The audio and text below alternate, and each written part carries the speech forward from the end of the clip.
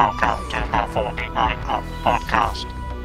In this episode of the 49 Up Podcast, we'll be reviewing the YouTube sensation of Time Agent, fan films in general, and we'll have an interview with none other than the co-creator of Time Agent, Jaime Carroll.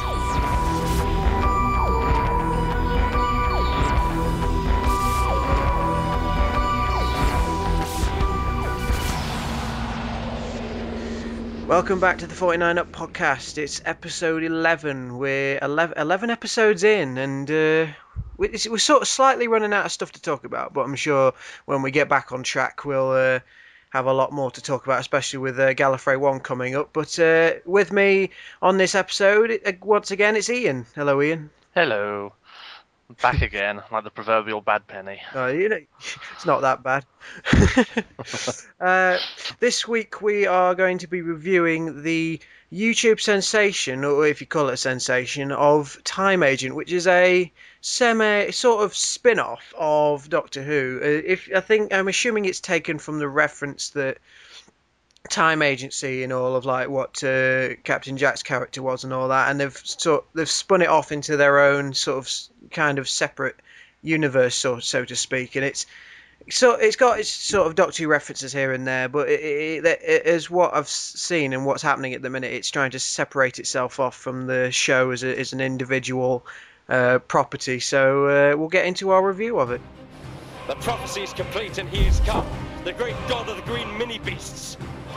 Tomorrow, we'll see the annihilation of the world as we know it today. Tomorrow, there will be a new dawn for mankind. Tomorrow, the Time Agency will begin!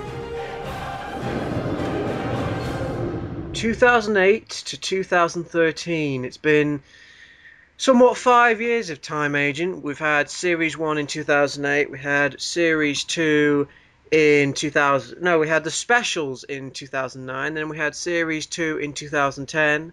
Series 3 between 2011 and 2012. And now Series 4 is coming up in 2013. And it's been a very interesting sort of transition for a fan film series that started out basically a bunch of what looks like under 13s trying to do something serious and relatable to Torchwood, or just something Torchwood-esque in a different setting as what they bring under the banner of Time Agent.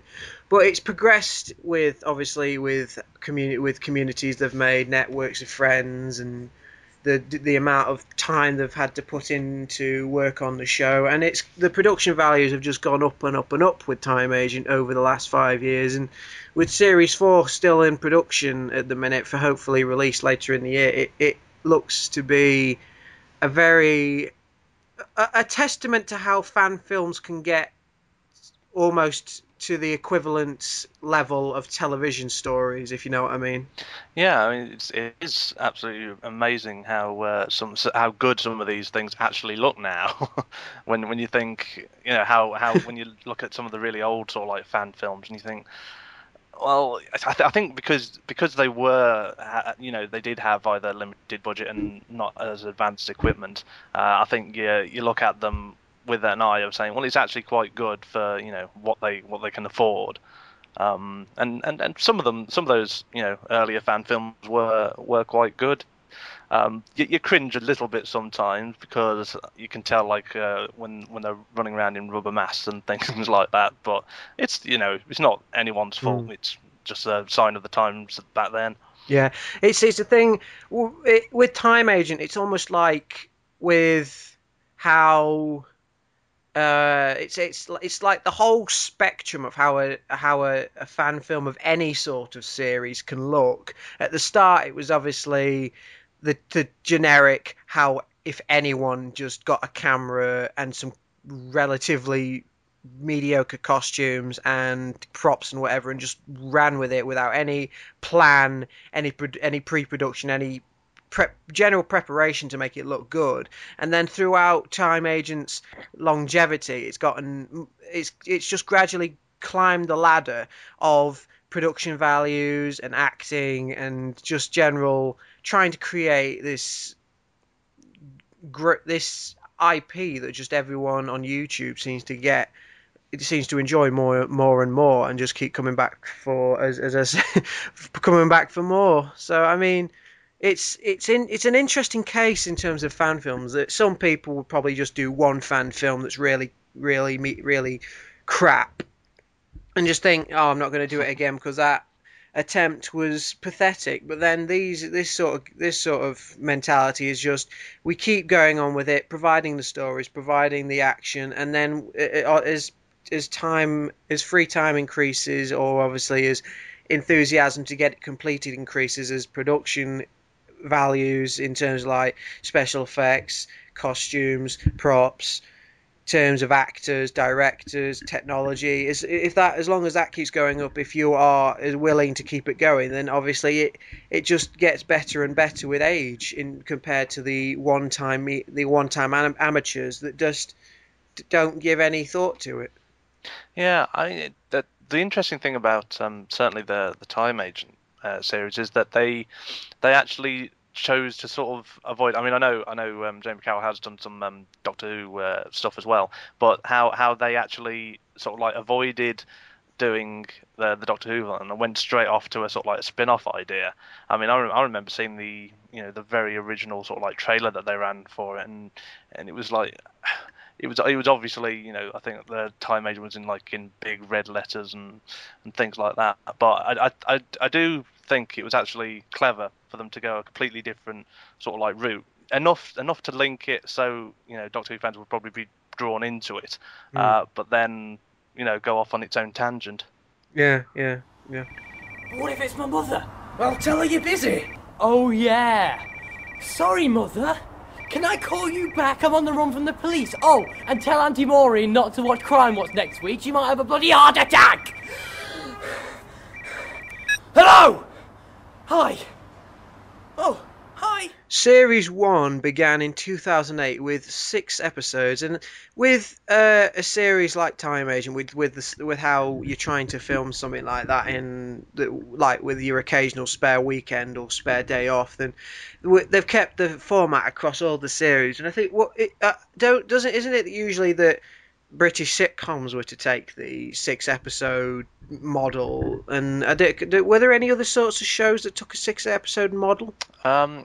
I know Red Dwarf definitely did in its early days. I'm not sure. 6 does sound like, I mean, like Let Them Eat Cake. I think that was like a 6-1 as well. But over time, obviously, things either got more or in some cases less. But I mean, like Sherlock only has like 3. I mean, and that's a modern example, but it's a shame that doesn't go to more. If you put that to the standards of how long a Doctor Who episode is, which is roughly 45 minutes, the Sherlocks are an hour and a half, so that's basically 2 episodes of Doctor Who. So in a way, that's almost 6 single episodes if the 3 stories were split into 2, like with a cliffhanger in the middle, almost. Yeah, true. Yeah. So in Series 1 in 2008, we had Episode 1, Agent Liam, which is obviously named after Billy Tracy's character. Episode 2, Metal World. Episode 3, Hardly Human. Episode 4, The Lone Troop. Episode 5, The Mortis Code. And Episode 6, Dark Revelations. And the synopsis for the series was Danny, the character called Danny Gould, played by Matthew Williams, finds himself plunged into a world of dangerous thrills and adventures with a school friend who turns out to be a gunman, an emotionless cyborg who shares his name, and the mysterious Agent Liam. And just who is this agent, and what is the Mortis Code? And I mean, this was obviously a bit cryptic until it was all revealed nearer the end, when I think one of the cast members left during the specials. But with how this series started off, right from the first episode, Billy's just running on screen dressed in the David Tennant Brown costume, and I think everyone's made the comment that it was a sort of a David Tennant cop sort of rip off in a way. But it's just that, what have you got to base a character when you're at that age and you're trying to think of a Doctor Who spin-off? What are you supposed to base the character off with? What costumes are in at your disposal? And I don't really blame him for trying to create a character out of that sort of imitation of David Tennant. But I mean, it's interesting to see how this plays out afterwards. Well, I mean, being a bit of a sort of like newbie to the whole sort of like time agent thing. I mean, I have seen like the pictures of the David sort of like Tennant costume, but as you say, it's what you have at your disposal. And let's face it, during that time, everyone was like Tennant mad anyway, so it was probably always a sort of like initially a good idea to have something that people instantly recognise, even if it's not playing the Doctor at all. I think this was released in 2008, and I think, as a way, we as fans liked to have fan films as a way to say that, obviously, when it came to 2009, there was a lot of no Doctor Who on at the time, because obviously it was the gap year with all the special. And I think with making fan films during that time, especially as we get onto later with Doctor Who 2009, that sometimes fan films are a way of escaping that realization that Doctor Who's not on at the minute, to say that you've got your own adventures to get on with. Not that making them at any other time isn't in that vein, but I think that obviously doing it during that period of 2008-2009, it was a sort of a get out of what am I thinking of? I'm trying to think of the word. An exit of reality sort of thing, of trying to make your own stories to fill that void that was left at the time. I mean, it was the same when like between 89 and sort of like 96, probably 2005. There was a massive boom in the whole fan film sort of like industry, purely because there was none of it around. So it for it, and it was quite funny how like when the new series came out, even though it was on telly quite regularly, even in between then, it's interesting to see how people still went ahead and did fan films, because it inspired them to do to sort of like do this film work and stuff. I mean, it was sort of that mentality that led to Big Finish, wasn't it? Because I mean, that Big Finish was also a medium for the fans to let out their versions of Doctor Who. I mean, it isn't to the grade that fan films were, but I mean, obviously, they're not fan audios, but I mean, like officially licensed audios to carry on the story while there was no Doctor Who on during that time. I mean, that was sort of in the same vein, but to a higher standard. Well, I mean, Big Finish. Well, I'll say Big Finish. It was Gary Russell, Nick Briggs, and someone else, I think. But they actually started off. Rather than going for fan films, they did fan audios, and that was the range called the audio visuals. And that was their first thing. In fact, stories like The Mutant Phase and Minuet in Hell were actually originally done during that fan film stage. And when they officially got joined up with Jason Haigh Ellery at Big Finish, and they managed to get licenses to do Doctor Who, they did actually go back and officially make these with their doctors rather than Nick Briggs, who was playing the Doctor for the audio visuals. So I mean, that's an example of, I think that's sort of like great when what you do for, as a fan for fun actually becomes completely official. It's a way with how Stephen Moffat and Mark Gatiss have become writers for the show.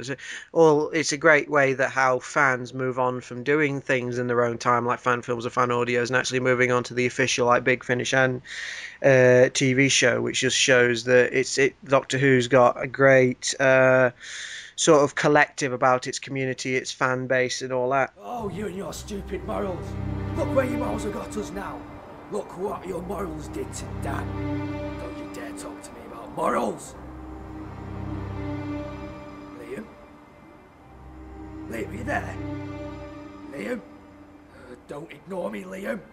Liam! Liam! And in 2009, we get 3 Time Agent specials, which is a way of bridging the gap between Series 1 and Series 2. And I think with the way that they did these, it was more of as well as a bridge between 1 and 2, I think it was almost a slight reboot in a way that their production values had increased a real lot, had increased considerably compared to Series 1, and they wanted to show off and make everyone realise that this was going to be something good in the future, going on into Series 2 and 3. The general synopsis for the specials was, After the loss of a great friend, Ben and Dan attempt to recover after Liam's mysterious absence, but when their leader finally returns, more questions are raised than answers. Liam still has to come to terms with just who he is and what has been done.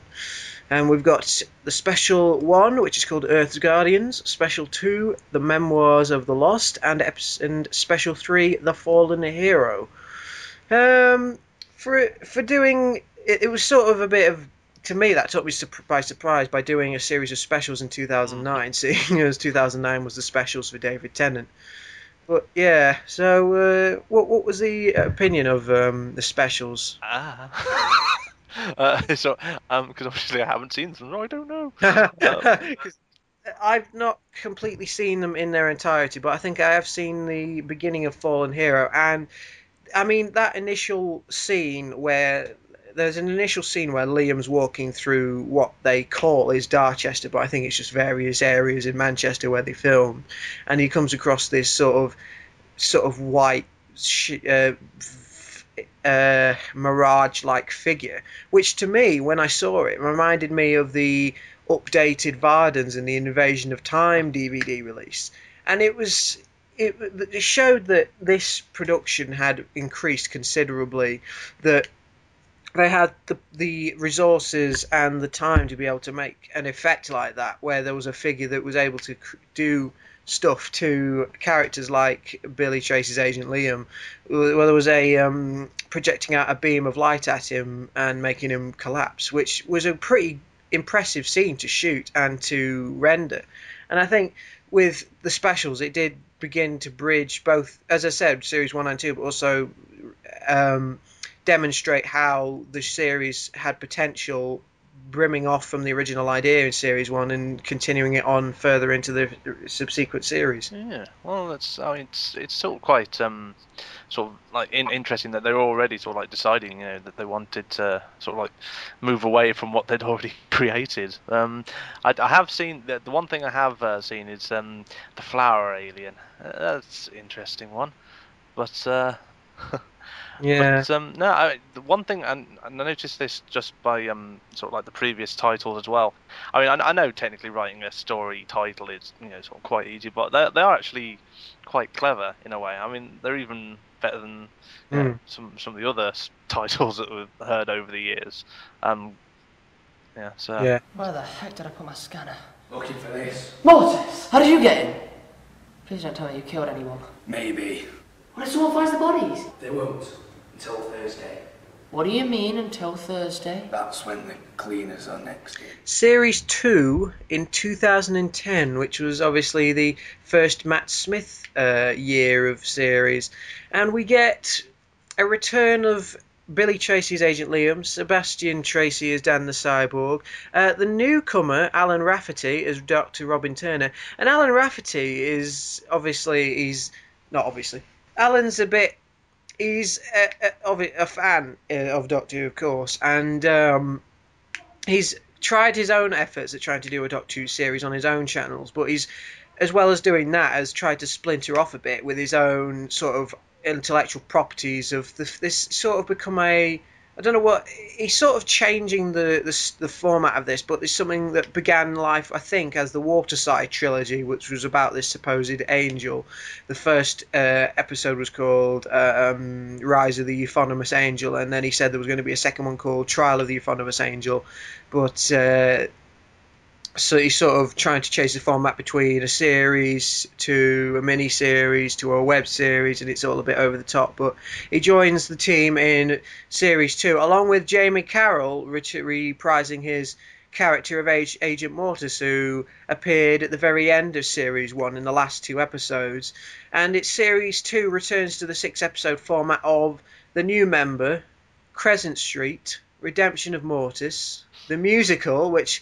as the title suggests, is actually a musical, and Jamie has told me in a conversation that he wondered why the 4th episode was a musical, but here you go. Episode 5, The Nightmare Forest, and Episode 6, Best Kept Secret. And the synopsis for Series 2 is, this team must reform and rebuild itself in order to prepare for the darkest of days. The team must battle threats both extraterrestrial as well as from within. Meanwhile, an old friend of Liam's is waiting in the shadows. And I haven't seen the entire series in its entirety, but from the first episode, the third episode, and the sixth episode, which is obviously a bit of a random selection to go by, but they are trying to make this as well. It was sort of almost a precursor to Children of Earth in a way, even though Series 3 was more of a sort of a parallel to Children of Earth, I think with the way they were telling stories in Series 2, especially the finale in Episode 6, it was becoming more of a event sort of thing for YouTube. It's sort of, as the writers for Doctor Who have said, they want Doctor Who to be event television. I think that you could draw parallels to Time Agent as a mediocre, as starting off as a mediocre fan series spin-off. It's actually become what I think a lot of the crew and a lot of fans would call is like event YouTube content, in a way that you want to know what's coming next in how it's portrayed. And with the development of characters, especially Liam throughout the series, and especially in Episode 6, to show that he's got a wife and child waiting both in present day and in the future from where he's come from, and that all this is all of the concept of time agents and time agency is developed a lot more in depth, and gives a lot of context for future series to come, and it builds upon what's come before it without trying to contradict it. It just keeps adding and bringing more depth to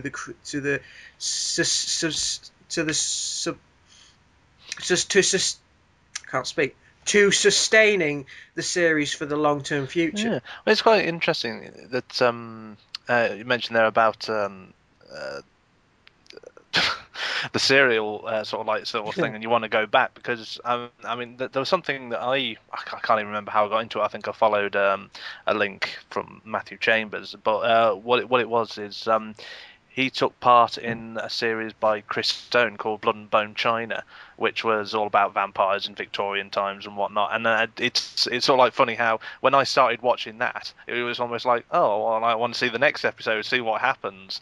And I think if a series sort of like can do that and keep you interested, and it's I just find it's very sort of like good that you can actually get series on YouTube, and it's not just like vloggers and things, that you can actually tune in every week to see what's going on.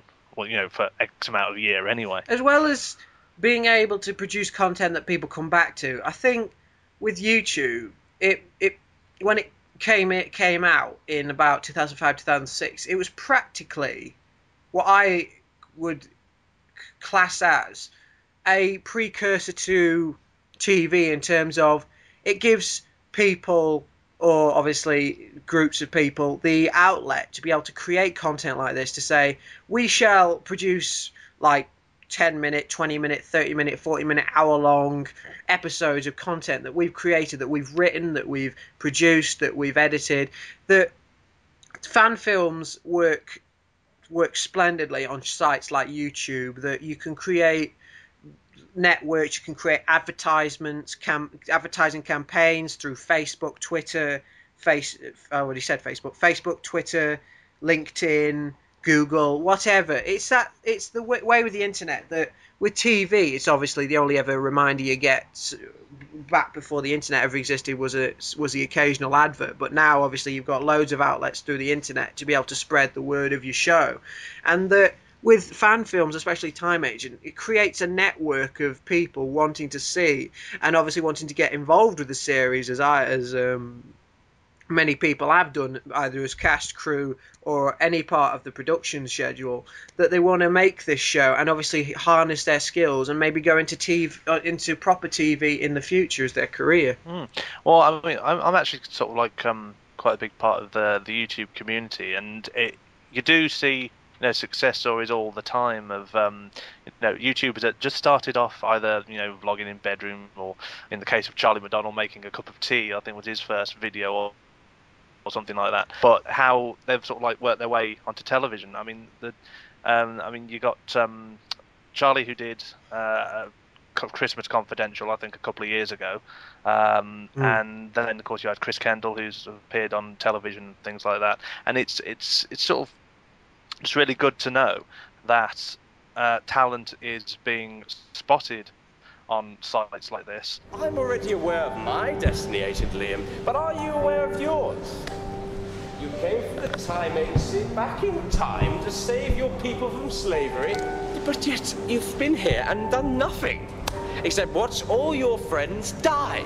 Series 3 took place over 2011-2012 because between a few of the episodes there was a bit of a gap with trying to broadcast them. But there were 6 episodes, as were the last 2 series. In the third and latest series, the Time Agents are on the run. They were once a heroic team the government would call upon to protect the Earth from alien menace, except there is no government anymore and there is no Time Agency either.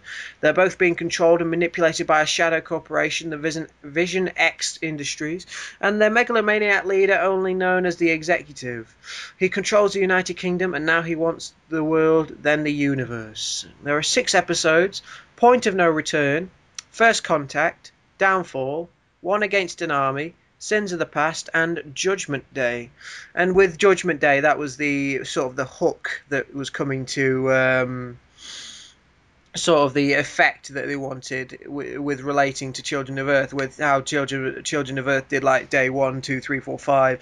With Time Agent Series 3, they had a bit of a countdown to this event that they'd created in their continuity called Judgment Day, where something had gone on. I think it was Vision X went online to start controlling the world as the Time Agency and all that. And with the plot, it was more of they did introduce a lot more stuff into it from what they'd already seeded into the series in the past two excursions that they'd made in like series 1 and series 2, and they'd exploited it more. And with how their flower aliens that they'd created in the series, that they were developing them more as a more threatening presence rather than something that was just docile and passive in how they operated. That these creatures that they had now, that they created their own masks, and that they obviously wanted to make them a lot more threatening, a lot more alien-like compared to a plastic mask that was used for the previous series. And we get the cast of Billy Treacy as Agent Liam, Jaime Carroll as Agent Mortis, Alan Rafferty as Dr. Robin Turner, and Christopher Thompson as the Executive, which I think was a very interesting set of casting there. So, have you seen the trailer for Series 3? I haven't seen it, but having seen Christopher Thompson on do quite a few other things, I think it's incredibly good casting to have him as a megalomaniac. But there's something about him that sort of like, from what I've seen on his own YouTube channel, that sort of just sort of comes across that. Yeah, I can imagine him playing this sort of character. I've watched most of all the content of the episodes, and by the end of the season, he does look like he reminds me of I think it's Andrew Scott who plays Moriarty in Sherlock with Benedict Cumberbatch. He actually reminds me of Andrew Scott in his portrayal, and it was just so mesmerizing and also slightly uncanny with how they acted so similar. Well, actually, there was one question I was going to ask. I've noticed on this, obviously, Billy Treacy seems to be sort of like the brains behind sort of like Time Agent, but it's the videos, they all go up on Jaime Carroll's YouTube channel. I think it was co-created between Billy and Jaime, and I think it was just I think it just started out as going on up on Jamie's channel, just because I don't know whether Billy had a channel at the time, but I think it was around Series 3 that Jaime tells me that Billy actually wanted the Series 3 to be broadcast on his channel for Well Built Productions, but everyone seemed to somehow get angry about it. So I'm assuming it's just going to keep on being on Jamie, just because they've had a sort of a mutual universal agreement on how to broadcast it. Well, that's fair enough. Yeah, I think it's just that if other people wanted to check out the Time Agent thing, it's just to make sure they go to the right sort of channel, really. Yeah. Yeah, I think it's just mainly because Jamie's a co-creator, that he has a bit of liberty on how it's broadcast as well as Billy. Fair enough.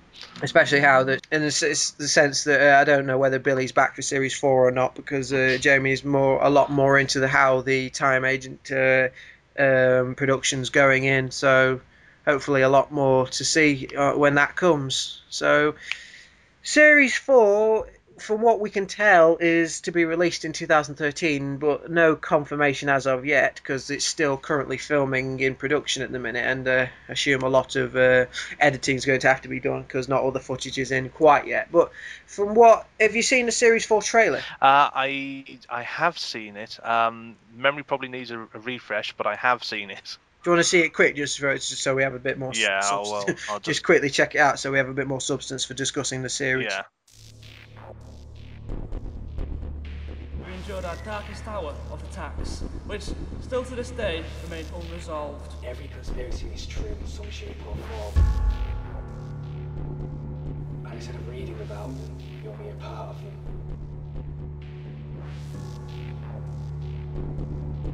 Well, the first thing is lots of new people. Yeah. There was what was the thing? Let me just back a minute. There was something else that I saw that. Oh yeah, that was it. It was the first frame and I'd forgotten it about the use of UNIT. So at least I've got something. Has UNIT been in any of the others out of interest? Just so I don't. I think they were mentioned a bit in Series 3. Right. Okay. Oh, hang on. That was one trailer. Hang on. Let me have a quick squint at the other one. The other one's longer. It's trailer A. It's alright. I just looked at the teaser trailer. I forgot there was another one right below it.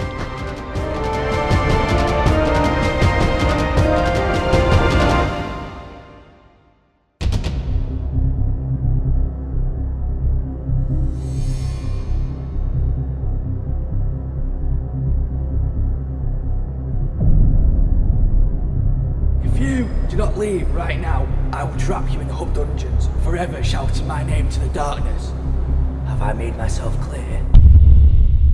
It can again, a lot more people involved. Yeah. It's that network that they've obviously grown and they're utilising. Did I? I mean, I'm not 100% certain, but I saw someone that almost sort of like that Doctor from the previous ones, but I can't see him in the cast list. Is that? Is it just a different person and he just looked like he had a similar face, or what, as in the one that was in the black hat?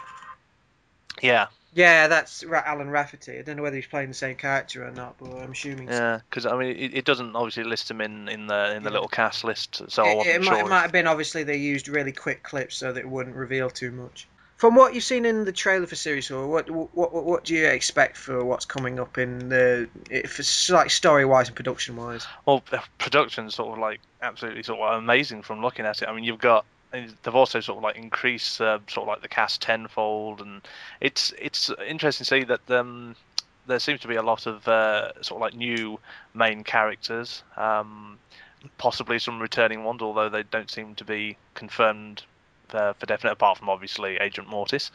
But no, it looks really, really good, and it's, I mean, you mentioned earlier about sort of like networking and things, and it's just it's so good to see that so many people are sort of like clamoring to be in it, really.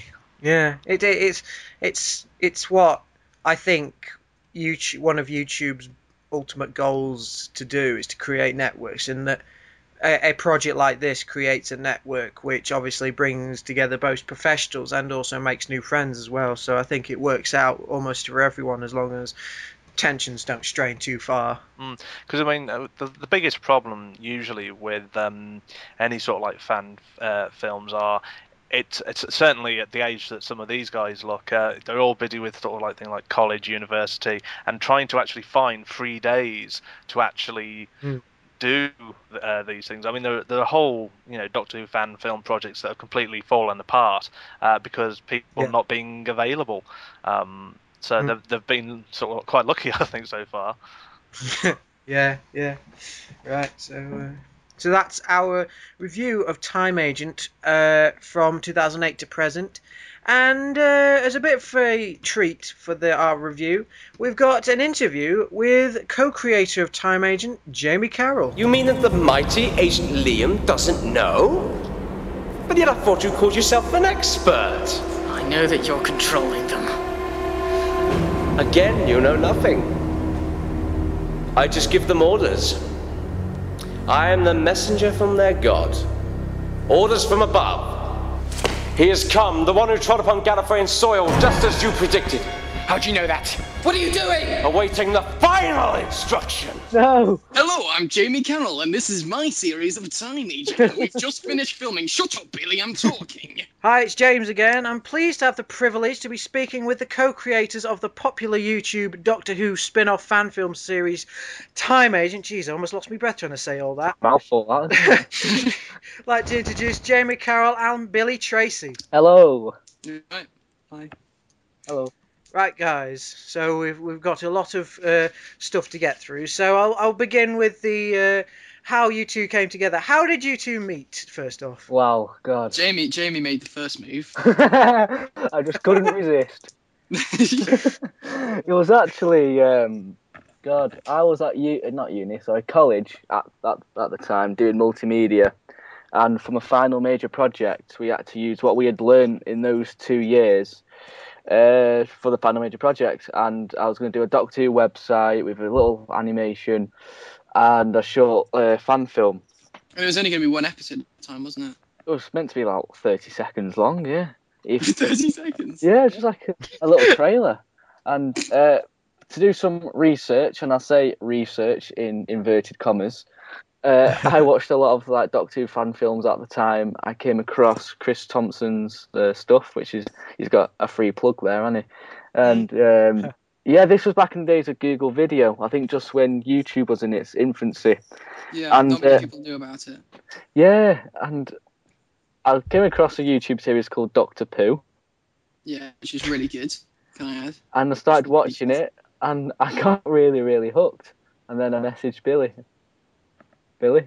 Yeah, I'm here. I got an email from James Carroll. I was pretty young. I was like 12, 13. But it was at the time, I think it was just after the first series of Doctor Who had come out. And yeah, I think there weren't many other people that I knew of at the time doing the same thing. There definitely weren't as many people doing it then as there are now. I think, as we say, it's Chris Thompson. Jamie was working on his, I had mine, and I think there was the Wright brothers or something, wasn't there? Jamie? Oh yeah, Wright Productions or something. Wright Productions. Yeah, I watched that. He got in touch, and I've actually still got the email somewhere written down. Yeah, he's got it tattooed on his back. And the one bit I definitely remember is saying, him saying, yeah, the effects are really good. And I can only imagine that he was being sarcastic because it was done with Movie Maker and MS Paint. It was really that basic. That's what I had at the time. I wasn't being sarcastic. It was of course good. you were. You were just being stupid. I was just being nice. Yeah. Okay. Anyway, we got in touch, and he I think you offered to do a title sequence because you were a bit of a fan, weren't you, Jamie? No, I think you saw my Doctor Who website and you said, I wish I could have a website like that. Hint, hint. Oh no, that was after. That was ages after. Oh, was it? Yeah, it was the title sequence first. You said you'd do a title sequence. Oh, did I? Yeah, and then How would I do that? I'm not even good at special effects. Yeah, I know, but it was better than what we had, and it was really good. And what else happened? Yeah, you made the title sequence, and we just got talking. I think, thank God, MSN Messenger existed back then. I think it's still out now, but I think Skype's kind of replacing it. But yeah, back then it was MSN Messenger, and we just got talking, and we kept talking, and we both had passion for filmmaking and Doctor Who, and it was the final stand, wasn't it? Yeah, we were both working on our own series, and then we eventually decided how cool would it be if we did a crossover. And Jamie was like, well, the problem with that is that we'd have to meet up. And I was like, well, I don't know, Jamie, that's... I said it just like that. Yeah, precisely, in that sort of gravelly, dirty Mancunian accent. I'm going to try and speak posh now for the rest of the podcast. Precisely, yes. Tally-ho. But, we both thought it would be a really cool idea to do a crossover. And whilst that crossover never really did get finished... Most of our projects never get finished. Well, yeah, but thankfully not many people know about most of them. we met up and we just had a ball, and it was really fun. And then we just kept in touch and kept meeting up, and we always have one project in the go. And to be honest, it's not really changed too much. It's been like that for the past few years, and that's basically all there is to it. What sort of Doctor Who fans do you consider yourselves in terms of like how you express your fandom? Well, I'm not too happy with a lot of Doctor Who fans, to be honest. That's just me. Which Doctor Who fans are you unhappy with? The ones which just completely live, breathe, and dream about this TV show. Well, so that's all there is to live for? Yeah. Okay, well, where would you consider yourself on the spectrum then? I love the show. I always have done since being a young kid. You can almost say that you live it. True, but I do other things as well. You know, I don't just make out that this is the only TV show out there, and that's all that is that exists is Doctor Who, Doctor Who, Doctor Who. No, I'm not going to go to work today and pay the rent and bills. I'm going to watch Doctor Who because that's more important. I just think that fans need to be coming from a filmmaking background. You know, if an actor drops out or they run out of time, there's continuity errors for all these different factors. That there's the finance and things like that. I think fans don't, particularly the budget. Well, exactly. I don't think fans give the producers and writers enough credit. It is for what they do with the budget they have. Yeah, it is a television show. It's entertainment. It's not a matter of life or death. Is what I'm trying to say. And I think some fans. I mean, to be fair, 90% of the fans are okay. It just seems to be the 10% of the fans which tweet. You take it too earnestly. Which take it way too far. They'll constantly walk around dressed as the Doctor and things like that. It's like, you're not the Doctor. I mean, it's great. Like, it sounds like I'm moaning now, but it's great that it inspires people to do things and stuff like that.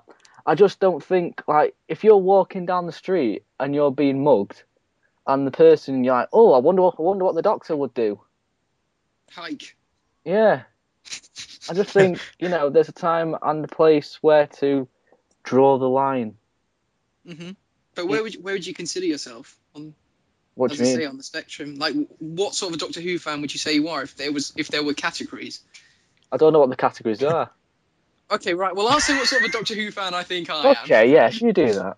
Well, Let's see, it's not like that. Well, I'm one of the. I think same with Jaime. We both grew up with the show, and it's one of those things that you can appreciate from a child's perspective and an adult's perspective for completely different reasons, and it's inspiring. It inspires people to move on to do different things, and that's what appeals to me about it. That's what I love about it, and also the sheer imaginativeness of it, if that's a word, that and the creativity, particularly in the early days when there was less of a budget, what people can do with such a low budget. It's inspiring. Yeah, it really is, and I just have an appreciation for that, and I love it for the story and the characters, and for those reasons. But like Jaime says, it's not something you want to consume. Like you want to make it's not something you want to consume. You've got to be careful not to be sucked into it for all the wrong reasons. Yeah. Like, to be so obsessed over continuity errors. I have a passion for films and television. Yeah. Or at least good films and good television. And that's why I enjoy Doctor Who incredibly, because of it's got so much history, both in the making of it and the backstory of the show with Gallifrey and Rassilon and Omega and all that. I'd say we're both passionate Doctor Who fans, but we know where to draw the line with it. Yeah. And where to say, right, that's enough for today. I need to go and see my friends now because I've not seen them for a whole weekend watching the Five Doctors. But I'd say we're the sort of fans who see it and get inspired by it and try to do something by it and do something out of it. We let it move us into doing things, and it just sort of helps us get on. Yeah. We take that, and instead of just really enjoying, well, we do enjoy it, but instead of just just watching it, we go out and we make something of it. Why is this the hardest question to answer? I know, terrifying. Yeah. Maybe it's because we don't quite understand who we are. Maybe we don't. You have to find yourself. Really That's your journey now. Doctor Who. How did you two come up with Time Agent? Jamie came up with the title. I did everything else. And I claimed it. Yeah. I think Jamie had an idea. He had basically it to you as a man from the future who's come back to the present. He's running away from something, and it was meant to be a clash of how this man from the future is coping with modern society. So a typical science fiction trope then. Yeah, and then Billy got a load of kids and it ended up being BBC's Torchwood. I just had fun making it. Yeah, exactly. Fun fact, Series 1 wasn't actually scripted. It was only the last episode which Jamie wrote, which is why it's a little bit bog standard. But at the time, I think I was more focusing on having fun doing it. Yeah, just picking up a camera and going. And to be fair, when you're working with a lot of young cast, it must be extremely difficult to sort of get them, what's the word, organised. Yeah.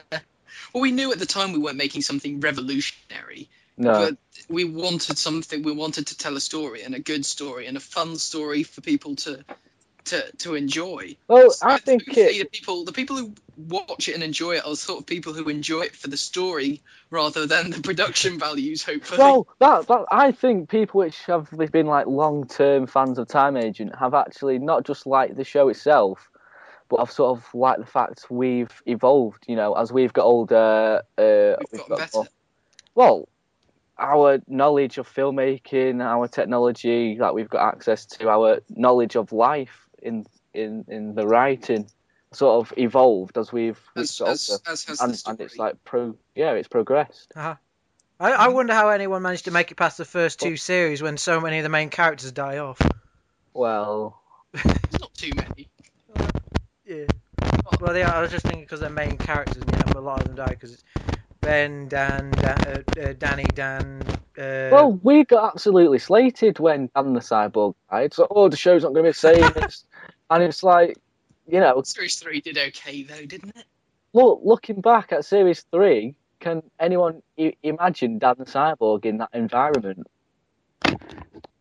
Possibly. It wouldn't have worked as well though. The impact would have been taken off. We didn't want the comedy. That's true. Yeah. There should have been like a 5-minute spin-off of what happens if Dan the Cyborg met the executive. Yeah. It's probably something terrifying. Or what if Dan the Cyborg saw the giant 100-foot flower alien? I think that flower alien would run a mile. It wouldn't take too long, would it, considering how big it is? Hello, my name's Dan. I call you Carl. He's like, ooh. I call you Giant Bob. Yeah. I mean, it would be unrealistic to keep characters alive. Or certain characters alive. It's a dangerous real world. And, It's a dangerous real world where children have firearms. But if I see the fault in your plot there. Yeah, but you got to see above that aspect. Yeah, and Death doesn't have a grand finale. Particularly in Ben's case, that was very kind of bang. It happened. Low key, wasn't it? It's like done. It's dead. Yeah. We all like to think if we die, there's going to be this massive build up to dramatic music and then we die. Sacrifice. When really, tomorrow morning when I walk to the post office to pick up Vengeance on Varos Special Edition, which I need to get, I'm going to get knocked down by a car. Or a brick's going to fall on your head. Yeah, I'm not I'll trip over a brick. Yeah, over banana skin. This just in, Jamie Carroll has died from slipping on a banana skin. It works. It's not the best way to go, but No. I think Well, now we've just revealed how Agent Mortis is going to kip it, haven't damn we? it. Damn. Yeah. At the end of series 5. The worst thing is, out of every single fruit, I don't eat bananas. Oh god. It's a shame, really. Good source of potassium. Oh, I was gonna say that. 1-0. That was a Doctor Who reference there.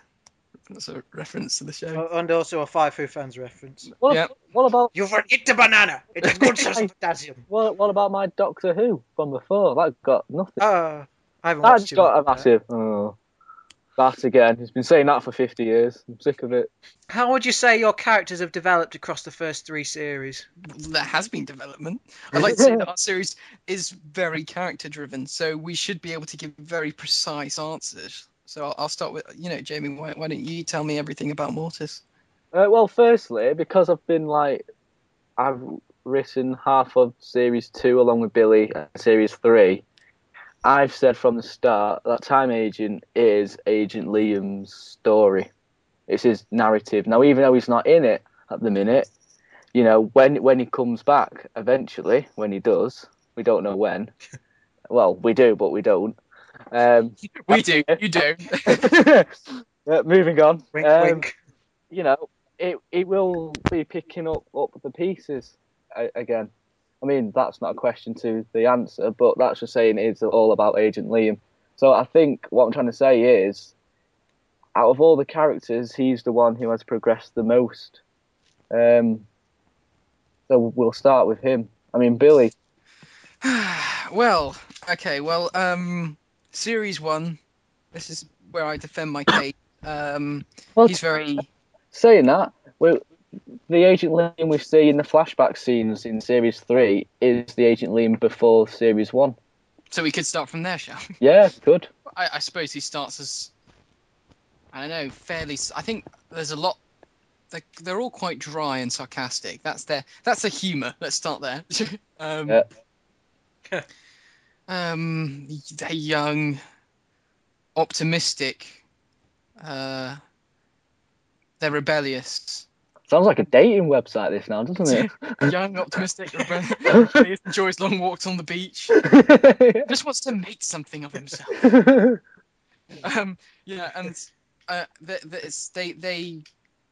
They start off undamaged. Yeah. Well, society's Not damaged Liam. Not in a Liam. way. They're already battle scarred, but not in the way they are once before they even get back to present day.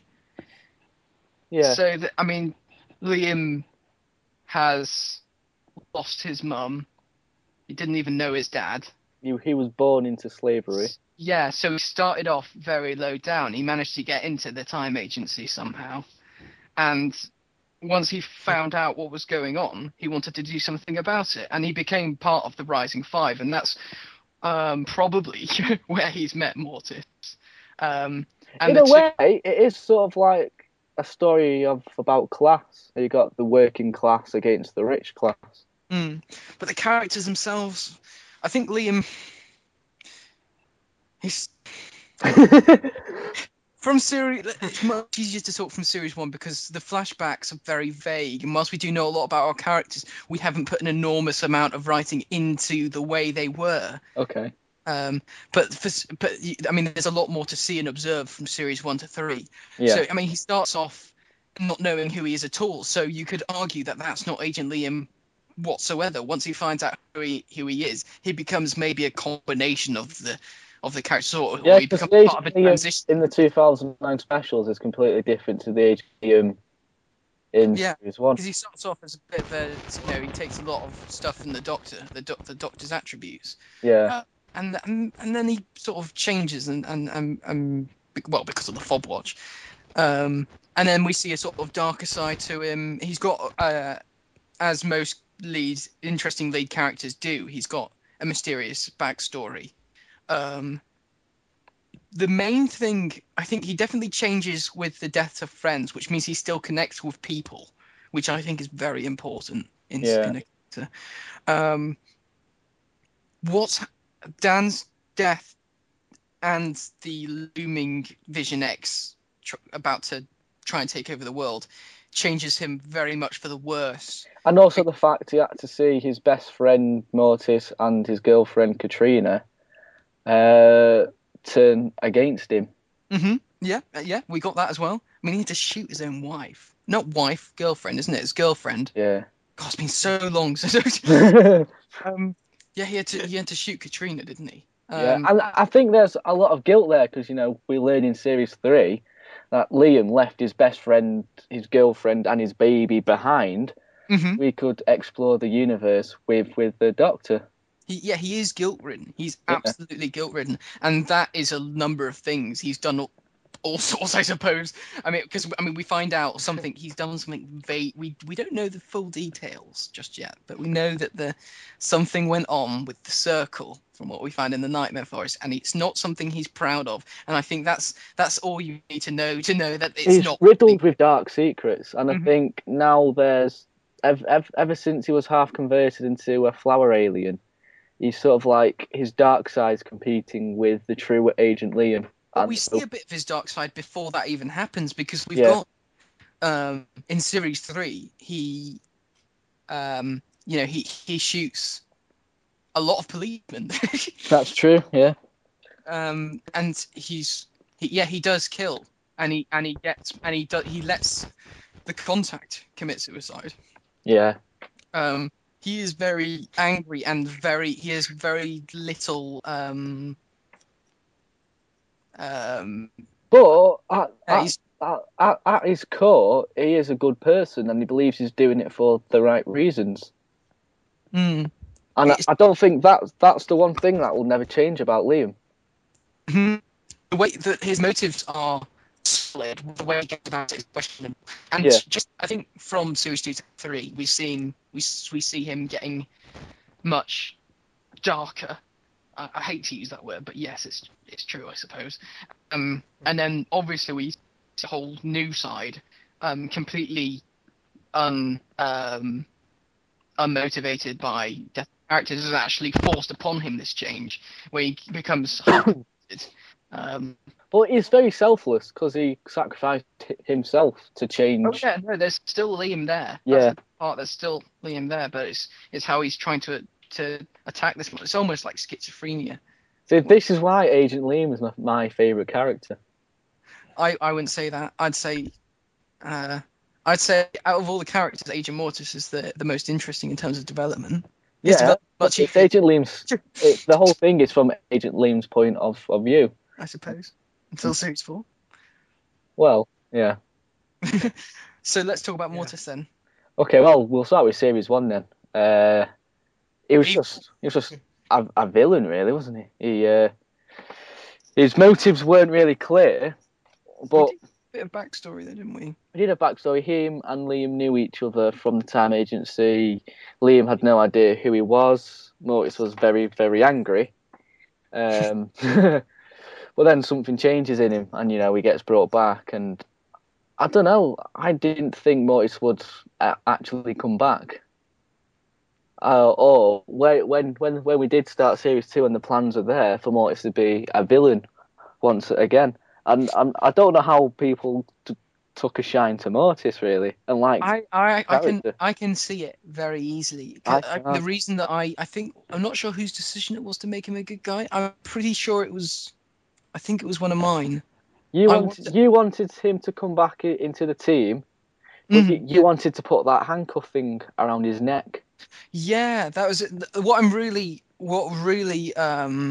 attracts me about those sort of characters is a character that starts off as a bad guy and then changes sides, and that's what makes them so interesting, because it proves them to be a fascinatingly complex character in that sense, because they don't know who they're rooting for, and there's sort of like, especially that change in Series 2, no one's entirely sure at first, at least, whether Mortis really has changed his... Yeah, and we played with it right up until Series 3. But that's the aspect of the character I think people enjoy, because there's a little bit of there's definitely an edge to him. There's a dark side. Again, There's a kind of recklessness to him that I think people find attractive in a good character because it's not something you're used to seeing. He's an anti-hero. That's true, and I think also with Series 3, people started to feel sorry for him in a way and took pity because they started to realise that, you know, Mortis and Katrina were both extremely nice people. Liam ditches them, and next thing you know, they're both turned to sort of like villains. Yeah. Which we won't explain why yet, but it will come out eventually. Mm-hmm. What is it like tying Doctor Who to a show that has practically become its own separate entity? Or as Richard B. Brooks would say it, TARDIS ex machina? We're both moving away from Doctor Who in a big way for this show, but I think it would be wrong to disregard it completely. I think that would be a bit disrespectful. But at the same time, it would be silly to throw in, you know, if the Doctor suddenly turns up, that wouldn't work. No, because I think it's amazing how we've created this show where all of our characters have been devised by ourselves. There's nothing to link it back to Doctor Who now, apart from Agent Liam being the last companion, but I'm pretty sure most people don't actually think of Agent Liam in that way. Yeah, so I think the main connection that Time Agent has is to Doctor Who is the Time Agency. Yeah, and that's pretty much it. Yeah, and even then we've given it its own story and idea. Expanded on it, and yeah, but we're never going to say that this is canon. I don't think with Doctor Who, it's its own world. Did you expect it to last so long? Nope. Not at all. We were expecting to end it at Series 1, but then that was. It's a combination of fan response and enjoyment making it, and knowing that we could actually expand on it if we had the right story. Now we've got a sort of very good idea where we're going with it and when it's going to end. And how it's going to end. Because I think we're reaching a point now where we both want to actually... I mean, Time Agent's helped with our careers. And now we want to sort of, you know, we're committed to Time Agent. When it does end, we then want to use the knowledge of all these years of working on such a really great show and with a lot of great people to then take that into the actual real world industry itself, I think. Yeah, I think we're both really we really want to move on to our other projects, but it would be wrong not to finish the story properly. Yeah, exactly. So I think that's the long and the short of it, really. How did you react to the popularity of the series? Disbelief. It was weird because when I first joined YouTube, after the first year when my Doctor Who series took off, remember a fan had messaged me over on MSN, and he said, "What's it like being famous?" And I was thinking, it never really occurred to me at that point. It's like, I'm not really, you know. We still aren't really. No, I know. It's weird. I don't know why people think we are. We're at a sort of stage where we're fairly well known within the right circles of people. But I would never say that we were famous. Have you been recognised? I don't greet people saying, Billy Treacy, famous YouTuber. Have you been recognised? Yeah, no. You have. Have that I? Kid who lived next door to your grandma. Yeah. He recognised your YouTube work and then said, "Oh my God, he lives next door to my grandma." Yeah. Yeah. The only person who's recognised me is the bloody tax man. Even Alan, who plays Dr. Robin Turner, and Jacob, who plays Jackson Turner. You know, Jackson was in it for what? 2 episodes? 2.5? Best part of 15 minutes, I'd say.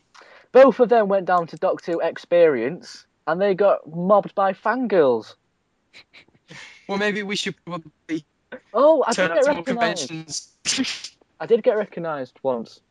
When I went to the Fab Cafe convention in 2010, but the kid was too nervous to talk to me. And then when I went to Doctor Who Experience a couple of years ago down in London, I got a YouTube message saying that some guy was in the lift next to me and he recognised me, but was too scared to say hi. Do I just give this image that I'm scary or something and people are too scared to say hi to me? Yeah. Oh, don't say hi to him. He may be a Doctor Who YouTuber, but he might mug me. He's from the north. That really does put me on the spot when people say, "Do it, do the impression, go on, do it." And that's my mum and dad. Voice. Go on, do the voice. Yeah. Do the catchphrase. Yeah. The catchphrase. I'll be your dad, yeah. Liam. There's one of those shots in nearly every series, isn't there? Because there's one where Mortis has got Dan on him. He's like Liam, or is series 3 when they get separated by the explosion and Liam goes to the spaceship. It's like Liam. So that's more of a catchphrase than That's true. Although just Mortis shouting the word Liam. Although Liam! both times it's not actually in the script. Improvised. So went for it. Yeah. That's all I can do in the voice. Liam. That's it. Liam. Liam? Liam, are you there? Liam? Don't ignore me, Liam. Liam! Liam! Liam! Liam, wait! How does it feel to work with fellow YouTubers and friends in the production? Well, we're always very comfortable to work with friends because you know them. So you can talk to them as friends. Well, Sort of working. made a lot of friends and contacts through Time Agent, really. Yeah, I mean, it's difficult to call people that we work with YouTubers because everyone we've worked with probably, most people that we work with people that we have known and have started off as friends, but there's also a lot of friends we have now that we've met over YouTube. And I wouldn't call them YouTubers anymore. I'd call them friends. Like John Granston, he's a friend. I don't call him a YouTuber. But yeah, I think with some people there's just a connection, really. I mean, you've automatically got an interest. You know you've both got the same interest in something. So you do just get on. I mean, like when I first met Alan, back when we started filming Series 2, we met and then within about 15 minutes we started filming Series 2. That's right, because it was me which recommended Alan for the role. And we just got on. You never met him, did you? And he just went straight to your house. A couple of hours later was when I turned up and they had filmed the opening scenes to Robin's first scene. Yeah. And the bit in the kitchen. Yeah. So yeah, it's always a fun experience. And plus with Series 3 and 4, we've used casting websites to sort of like find new talent, new actors who want experience. And we're sort of like helping them as well with experience, again, on set and things like that. I mean, even you've helped on set. In fact, you've got a part, James, as well. So just putting that out there. You heard it here first, not like I put it on Twitter or something. Yeah, wink, wink. Wink, wink. So it's good that we're now helping other people with careers and things like that, but I forgot what the question was now.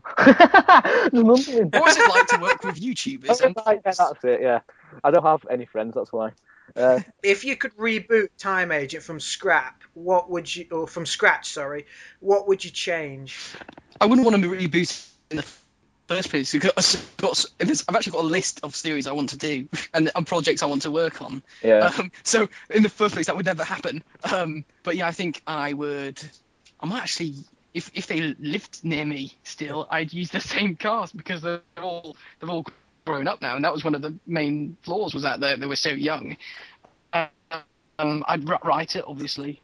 I think the knowledge and experience and the technology that's available to us now, it'd be great to keep Series 1 as it is, but just modernise it, as in... Yeah. I mean, now that we know back then we didn't know as much about the art. It was only after we finished Series 1 and decided to continue that we thought, actually, let's seriously think about this. Let's plot out a vague story that we know will happen for the rest of the show until it's over. And we've stayed true to that. And I think if we do Series 1 again, we won't, but if we do Series 1 again, we'd write it with that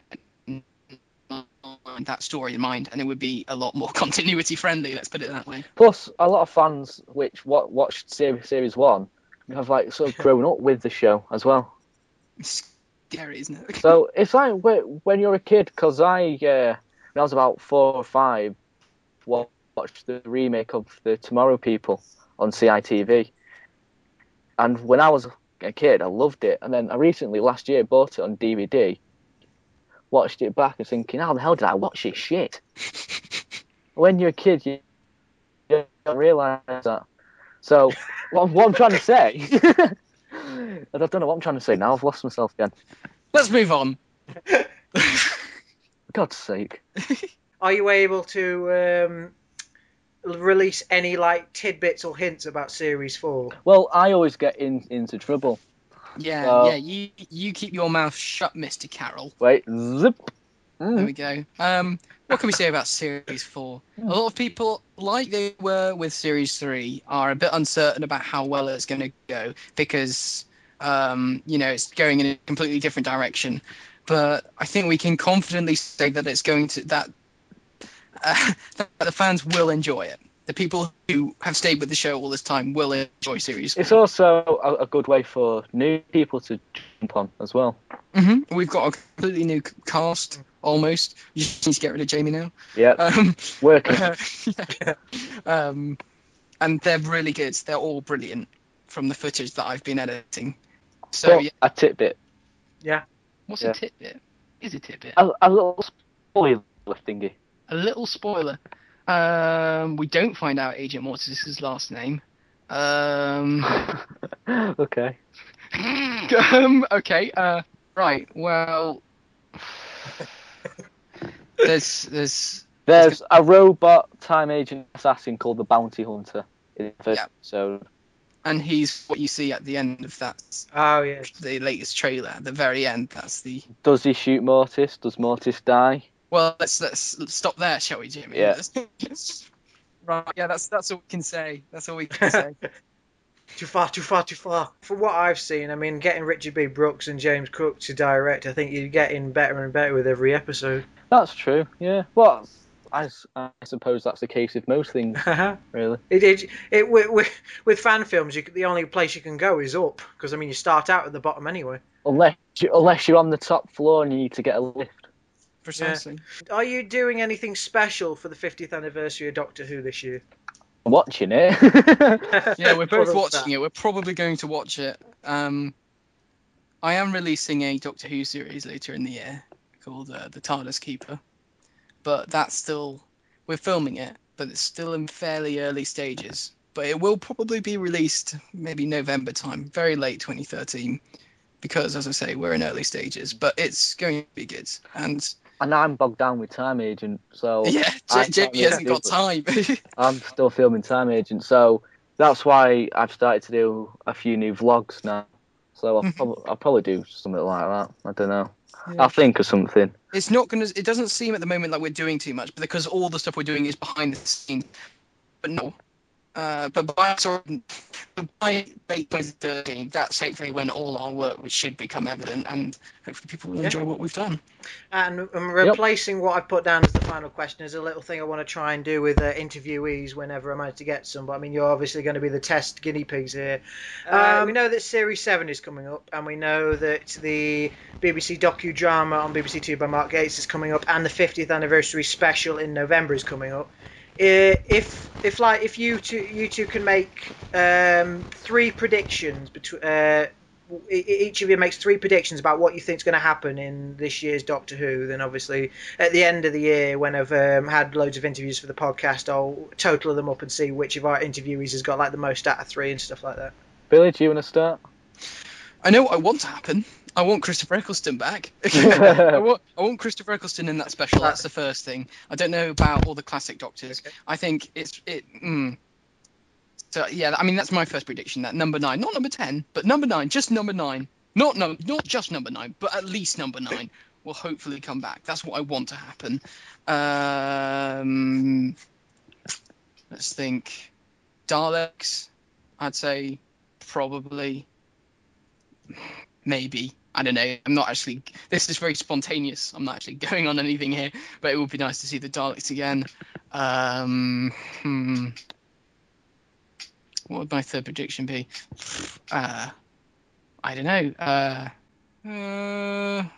I literally cannot think of a third thing. I'm sorry. If you got to think of a serious one, just say one off the cuff. But I can't. I can't think of. This isn't fair. I'm having a breakdown now. Okay, right. So Christopher Eccleston, Daleks, and Bugger Ice Warriors. Why not? Let's just throw them in the no. Great Intelligence. Damn, Yeah. that was going to be my answer. London Underground. let's go for that. Although I think that might be Series 7, but yeah, why not? Right, so Billy's 3 predictions for this year are Christopher Eccleston's Night Doctor returning, the Daleks returning, and the Great Intelligence in the Underground. Yarp. Jamie? Is this just for the 50th? Yeah, it's just that what do you think's going to happen this year in either like the rest of Series 7 or the special, or the Christmas special maybe? I think it'll continue with the story arc of Doctor Who. I think, it's been building up and building up and building up. The whole fields of Trenzalore. That's it, On the fields of Trenzalore at the fall of the 11th. Yes, I think that'll finally get resolved. I think, it's the 50th anniversary, so that's the big question, Doctor Who. That's been there since the beginning. I've still got a sneaky feeling there's going to be a multi-Doctor episode. I really do. With all 11 Doctors.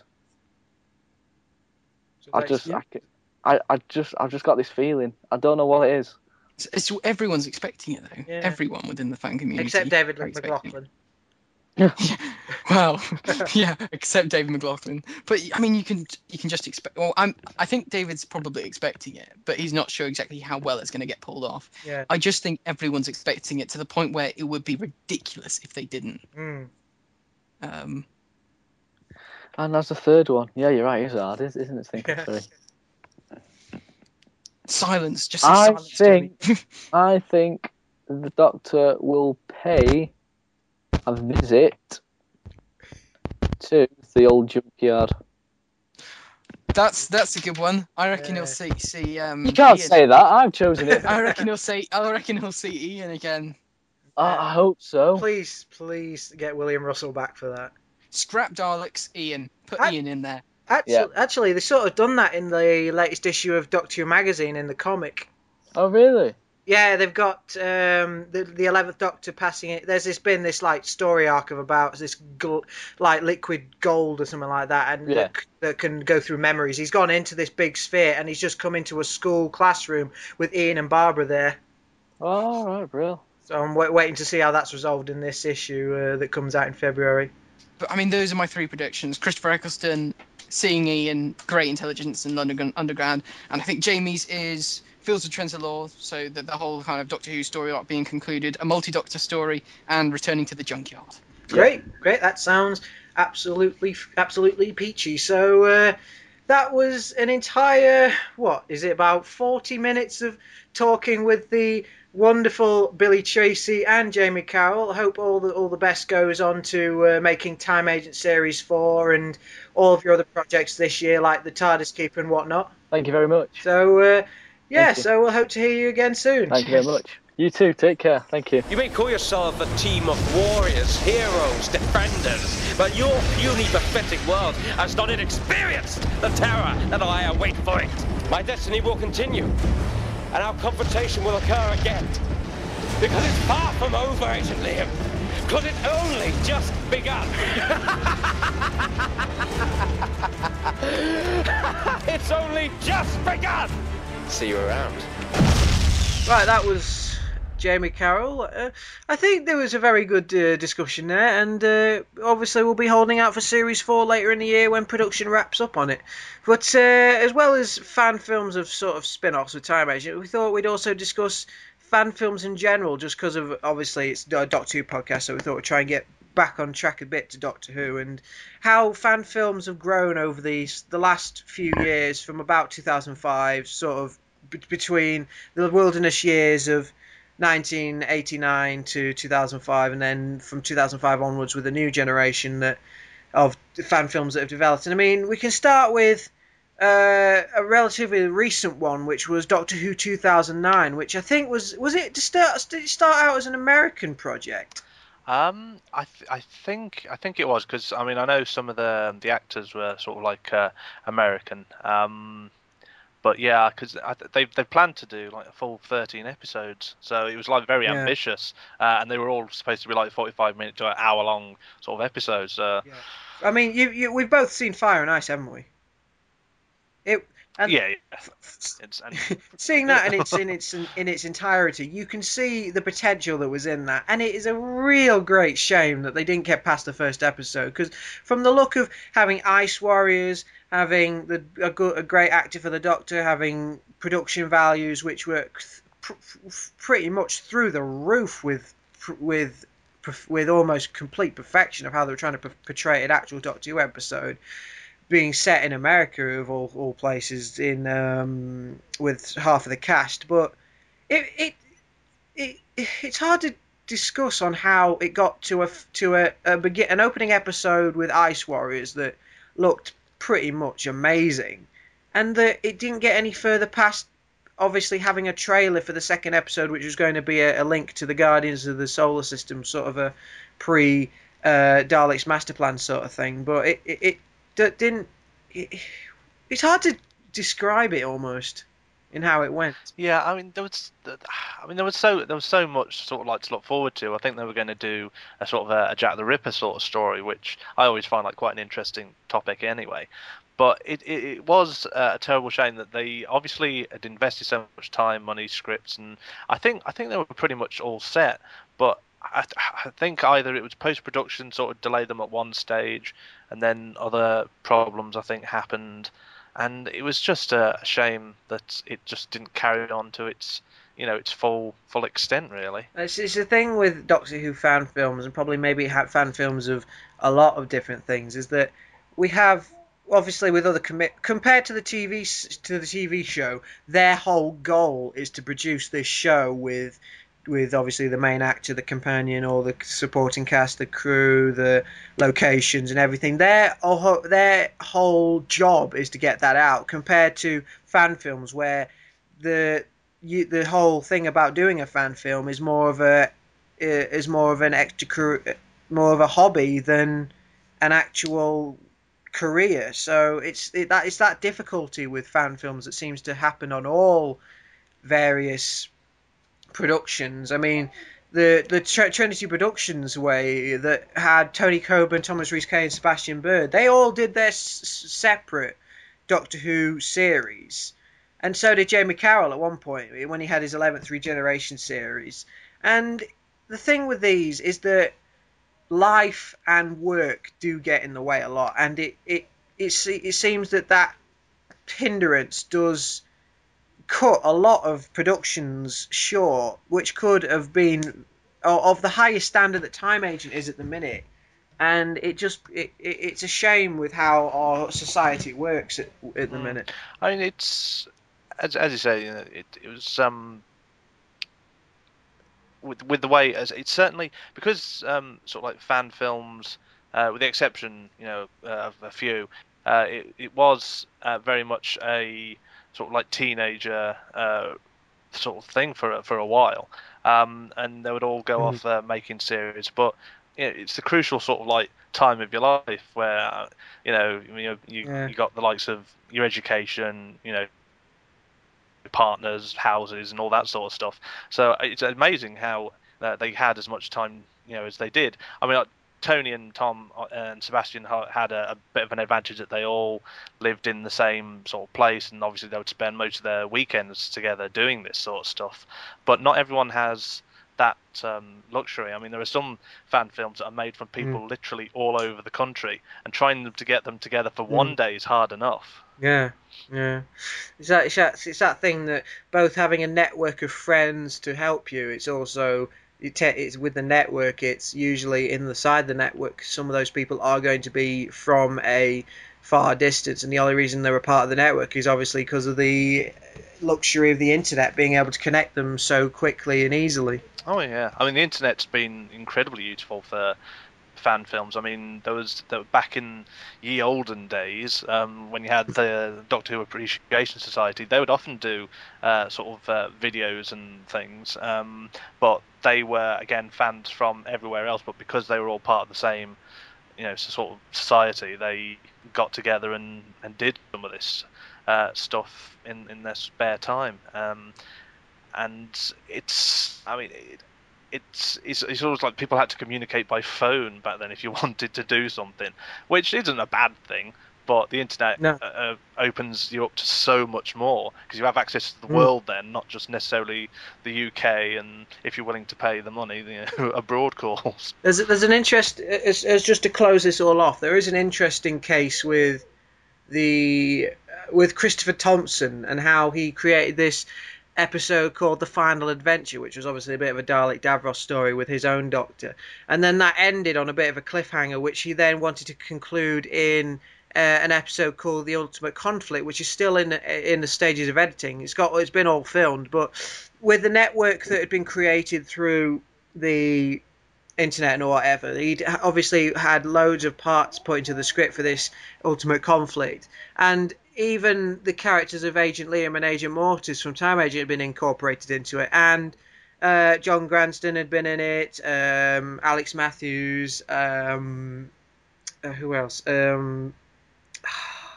Hannah Wollaston, Ed, trying to remember names. I can't think of any. I'll cut that up.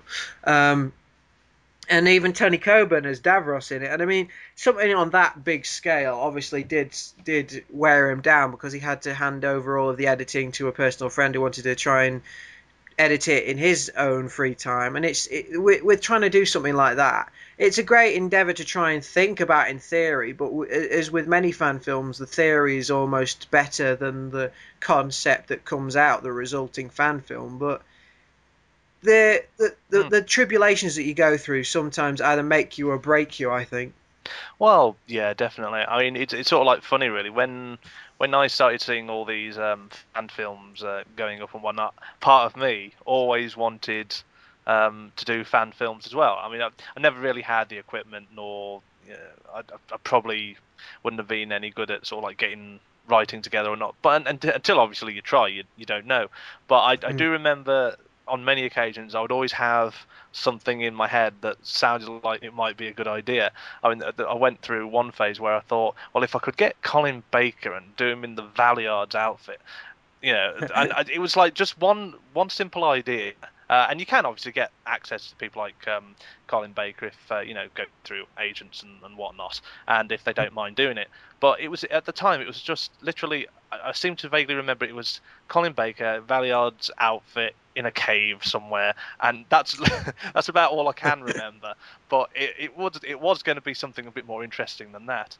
But I mean, out of curiosity, I mean, have you ever sort of like fan films and stuff like that? Have you ever been interested? Well, I mean, I've been one of those people that obviously just tries it. When you're at that age, you think, I'm going to try and do something, but all of it's inside of your house or your back garden or something like that. And you're basically just experimenting with stuff, and then you think, oh, I'm going to release this, and it's a crappy little like 5-minute thing of you just walking around in either a cosplay or an improvised Doctor's costume, just doing random crap that doesn't really make any sense. And obviously I was a bit of a sucker for doing that, but I mean, I'd like to try and do something like that in the future when I can obviously collect my life a bit more together, like getting a job and something like that. But when obviously you make these connections with other fans like that are in this sort of in the industry, not in the industry, but in the profession, like Jaime Carroll is doing with Time Agent, then if you can get those friendships and those networks to work in your favour, then I mean, I'd obviously love to try and do that at some point. Well, that's fair enough. Yeah. And that was our discussion about Doctor Who and spin-off fan films. Nearly every conspiracy that you've read is true in some shape or form, and instead of reading about them, you'll be a part of them.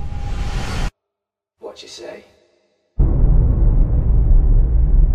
Next week on the 49 Up podcast, we'll be doing our review of a second Doctor DVD release for Patrick Charlton. We're going to do The Mind Robber as a bit of a detour from the norm. So we hope you all tune in for us to ramble on about that particular story. But also tune in on Thursday for a very special edition of Podcast Extra, which is going to be a bit of a recurring podcast extra at the end of every month for the remainder of the year. So from me, James, this is goodbye. And me, Ian, this is goodbye. Bye-bye. Bye.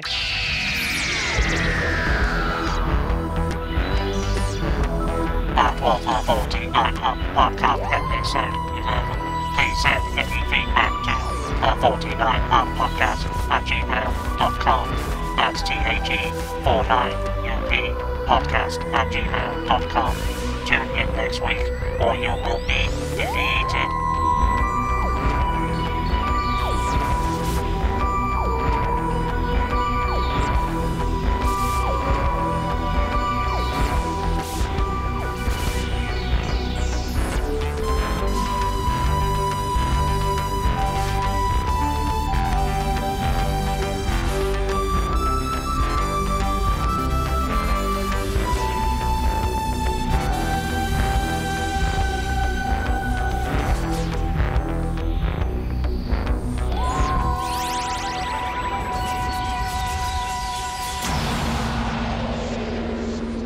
I tell you what I bought, reggae chocolate. Oh, it's still not.